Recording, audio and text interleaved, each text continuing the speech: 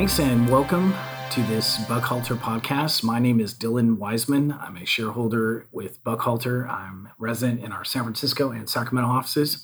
And for the last 23 years, my practice has been exclusively trade secrets and employee mobility matters. Hi, I'm Lisa Pleau-Fuller, and I'm an attorney with Buckhalter at the Sacramento office, and I specialize in commercial litigation as well as with an emphasis on trade secrets and employee mobility matters. I am Jackie Vu. I'm also an attorney here at Buckhalter's Sacramento office. I am a commercial litigator with an emphasis, or my practice also focuses on trade secret litigation and employment mobility matters as well. Great. Thanks and welcome to our Buckhalter podcast today. I'm Dylan Wiseman. I'm Lisa Pleau-Fuller. And I'm Jackie Vu. And today we're talking about ways that a company can improve their odds in a trade secret litigation matter. So I want to talk a bit about just some basic fundamentals, starting out with ways that a company can improve their agreement. So Jackie, do you have some opinions about that? I do. Well, in handling some cases and working with you, Dylan, in our experience, we've encountered employers who have confidentiality agreements where the trade secret or the confidential information in the agreement is sort of vague, where it just says the employee has a duty to protect all confidential information. But the question is, what does that mean? And so I think a good practice for an employer to know is to really be specific in defining what confidential information means, what trade secret means, and that would include customer lists, strategies, pricing information, things like that. Because you want to be more specific because you don't, at the end of the day, if there's a litigation and the employee's sitting there and they're saying, well, I didn't know, the information that I was dealing with was a trade secret. You don't want to have to go there and, argue what is a trade secret when you have this beautifully written agreement that's expressly defined there. Because I'll tell you, nobody remembers signing these agreements, right? Right. It never happens. Yeah. It's like they signed them in the beginning part of their employment, and then the next time they see them is when they're sitting in a deposition. Right. Yeah. So, Lisa, as far as California and confidentiality agreements, can you discuss a little bit about the importance of that as it pertains to covenants not to compete? Well, so a lot of times there's covenants not to compete. And in California, there's departing employees and they think, the law is that their non-competes in California are invalid in most cases. However, what they don't realize is that there's another element, which is that all this confidential information and these trades are trade secrets. And therefore, even though they can't compete, or even though they're permitted to compete, that they cannot take the trade secrets from their employers. And so that's really important. Yeah, we see a lot of that where people, I think, generally know that California is a right-to-work state. You can leave and go to a competitor the same day.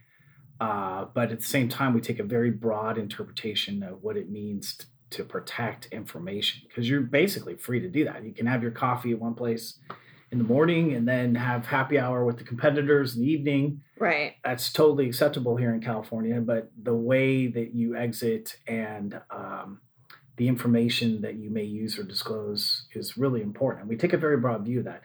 And kind of getting back to what are the things I think that we would strongly recommend is that companies modify their existing confidentiality agreements to reflect the new changes under the Defend Trade Secrets Act. So Jackie, do you have you've dealt with that issue?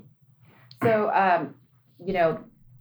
under the federal Defend Trade Secrets Act, they, if an employee or employee agreement does not have a whistleblowing provision in the agreement, you're not entitled to exemplary damages or attorney's fees. And what that means is the whistleblowing terms, it says that an employee would be protected in reporting a whistleblower or reporting another employee taking away a trade secret, and there would be no adverse employment action taken against them. Yeah, so basically that if they cooperate with an investigation, particularly if it's a federal investigation, and they have to disclose some trade secrets, that information is protectable. I'll tell you, when I first saw that, I thought it was just the most oddball thing that the federal government would require to be in agreement.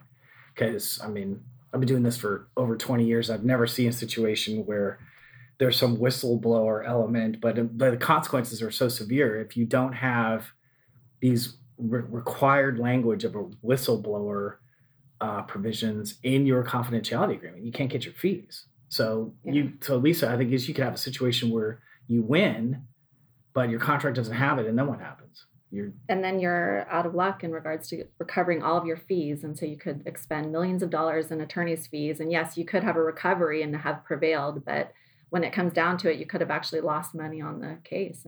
Which is an interesting way for the federal government to get into this, because it's a lot of social engineering where they, I think, really wanted American businesses to tune up their agreements and have these provisions to add this kind of oddball term to it to make sure that people are going back after 2016 to look at their confidentiality agreements and try to update those. Well, I think this highlights the importance also to have your employers to have their agreements reviewed by legal counsel every once in a while, just to ensure that it's, conforming to all of the legal requirements out there, because the law is always changing and you don't want to use the same agreement that maybe was valid and fine 5 years ago and keep on using it. You definitely want legal counsel to review it and update it.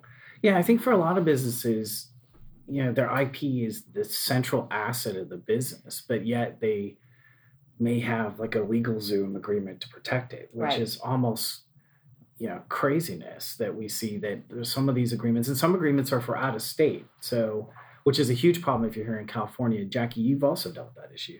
We do. We have. And, the California passed Labor Code Section 925, which makes it unlawful for an employment agreement to contain an out-of-state choice of law provision. And so you want to make sure, and that applies to all employment contracts entered into or modified after January 1st. So again, going back to Lisa's point, you want to make sure to just have your lawyer, your in-house counsel, do a quick review to make sure that all of your employment agreements are up to date. I mean, it'll take the lawyer about an hour just to verify if it's up to date and accurate. And again, you don't want to be in a situation where you're relying on your LegalZoom employment agreement and you're in protracted litigation for 2 or 3 years and incurring millions of dollars in attorney's fees, and then prevailing on the actual causes of action, but at the end of the day losing on your ability to collect the attorney's fees, because you failed to take that precaution of reviewing your employment agreement. Yeah, and one of the things that we used to see a lot more of was that you'd have companies that have operations all around the U.S. and they wouldn't have a California-specific agreement. And so after the changes to the labor code, now you can't have a California employee, if they live and reside here and work here, you can't have them under an Oregon or Washington or Minnesota choice of laws provision if that's where the company's headquartered. So it's a huge change. And what happens is we've also started to see there's a kind of a plaintiff's class action effort that chases after that too, because if you've got dozens of employees in California, they're all under the wrong agreement with a different state's choice of laws provision. That's a huge problem for a lot of businesses. And these are not the kind of things you need to be dealing with when you're trying to chase after your own IP and protect it. If an employee is left and you just trying to deal with these issues. Right. And Dylan, you and I are actually dealing with a case right now where we have an Oregon company that's trying to start their business in California, and they hired a California employee and made her sign a employment agreement that was trying to enforce Oregon laws, and now she's hired her own attorney and is suing the company for violation of Labor Code 925. And there probably are other employees in that business that are also under another state's choice of laws provision. And we still receive letters, some of our clients receive letters asserting out-of-state laws regarding, non-competes and protecting confidentiality. But those agreements are not valid, and those choice of law provisions are not valid in California. And so those need to be updated for those companies. Sure. So if you're one of those companies and you realize, oh, wait a minute, our IP might be at risk, and you sought to deal with these kind of issues first, it can really slow things down, because type of litigation moves really quickly. Part of what companies have to do is they have to take reasonable measures to protect the secrecy of the information, which is usually a California confidentiality agreement. And then there's all sorts of other technical measures. So, Lisa, what other kind of technical measures have you come across? Well, you want to make sure that you have both physical security measures as well as technical security measures. So, for example, you really want to imagine an employee walking from their car, their vehicle, to their desk. What occurs, their computers, their phones, all of that, the lobby, parking garage, security officer in the lobby, check-in sheet, video cameras, key card access, and all of that, receptionist, locked file cabinets. And you really want to keep a record of all those type of things. And that's just the physical security aspect. Then technical, you want to make sure that you have passwords. The ability to remotely wipe is very important, and to access devices remotely for the company is very important. Firewalls, passwords, all of that, and configuring the network so information is only accessed on a need-to-know basis. So only individuals that need to know that information can actually access it instead of the entire company. So those are all really important things to have in place. Yeah, I mean, the company doesn't have to operate like Fort Knox if you're not really in one of those kind of businesses where you've got a lot of important IP. But if you do, then I think in today's day and age in particular, you need to have some real strong measures in place to show that you have taken efforts to protect this. Because one of the jury instructions, the case goes to trial, is that if there's you get the case in front of a jury, you got to establish it's a trade secret. And one of the jury instructions is they look at whether or not this big list of items that have you undertaken this. And you don't have to do them all, but you have to do enough that a jury can conclude that you've taken reasonable measures to protect the secrecy of the information. Right. And they want to know, the jury wants to know, to prove that that's a trade secret, they want to know what the employer has done to protect this information. And if the employer is just allowing everybody to have access, like, for example, a receptionist can easily access, a pricing list or a customer list, then that kind of goes against those things being a trade secret, because here the company hasn't really done anything to make sure that that information is protected and also only available to those employees that need that information, to perform their daily job tasks. Yeah. And so that's important. And which kind of brings us to our next point that we'd like to discuss is improving the company's offboarding practices, because there's been several different studies. One of which was in The Economist a few years back, talking about how 80% of all data theft occurs internally, which I'm surprised the number is that low, actually, because it seems like, particularly with millennials like you guys, that they struggle with who owns what, and they're so tech savvy that we see all sorts of files uploaded to the cloud and to BitTorrents and USB devices. And so I think it's one of the really key important parts is to make sure that companies take the time when employees are leaving to sit down with them and talk about your expectations. So Lisa, what's your take on that? I totally agree. I think a lot of times departing employees really don't know they don't recall their confidentiality agreements. They don't really know what they are allowed to take and what they're not allowed to take when they leave the company. And I think it's in the company's best interest to set that, in front of them, let them know, and really have a dialogue with them in regards to what's considered a trade secret and what's confidential information from that company, and let them know that. Yeah.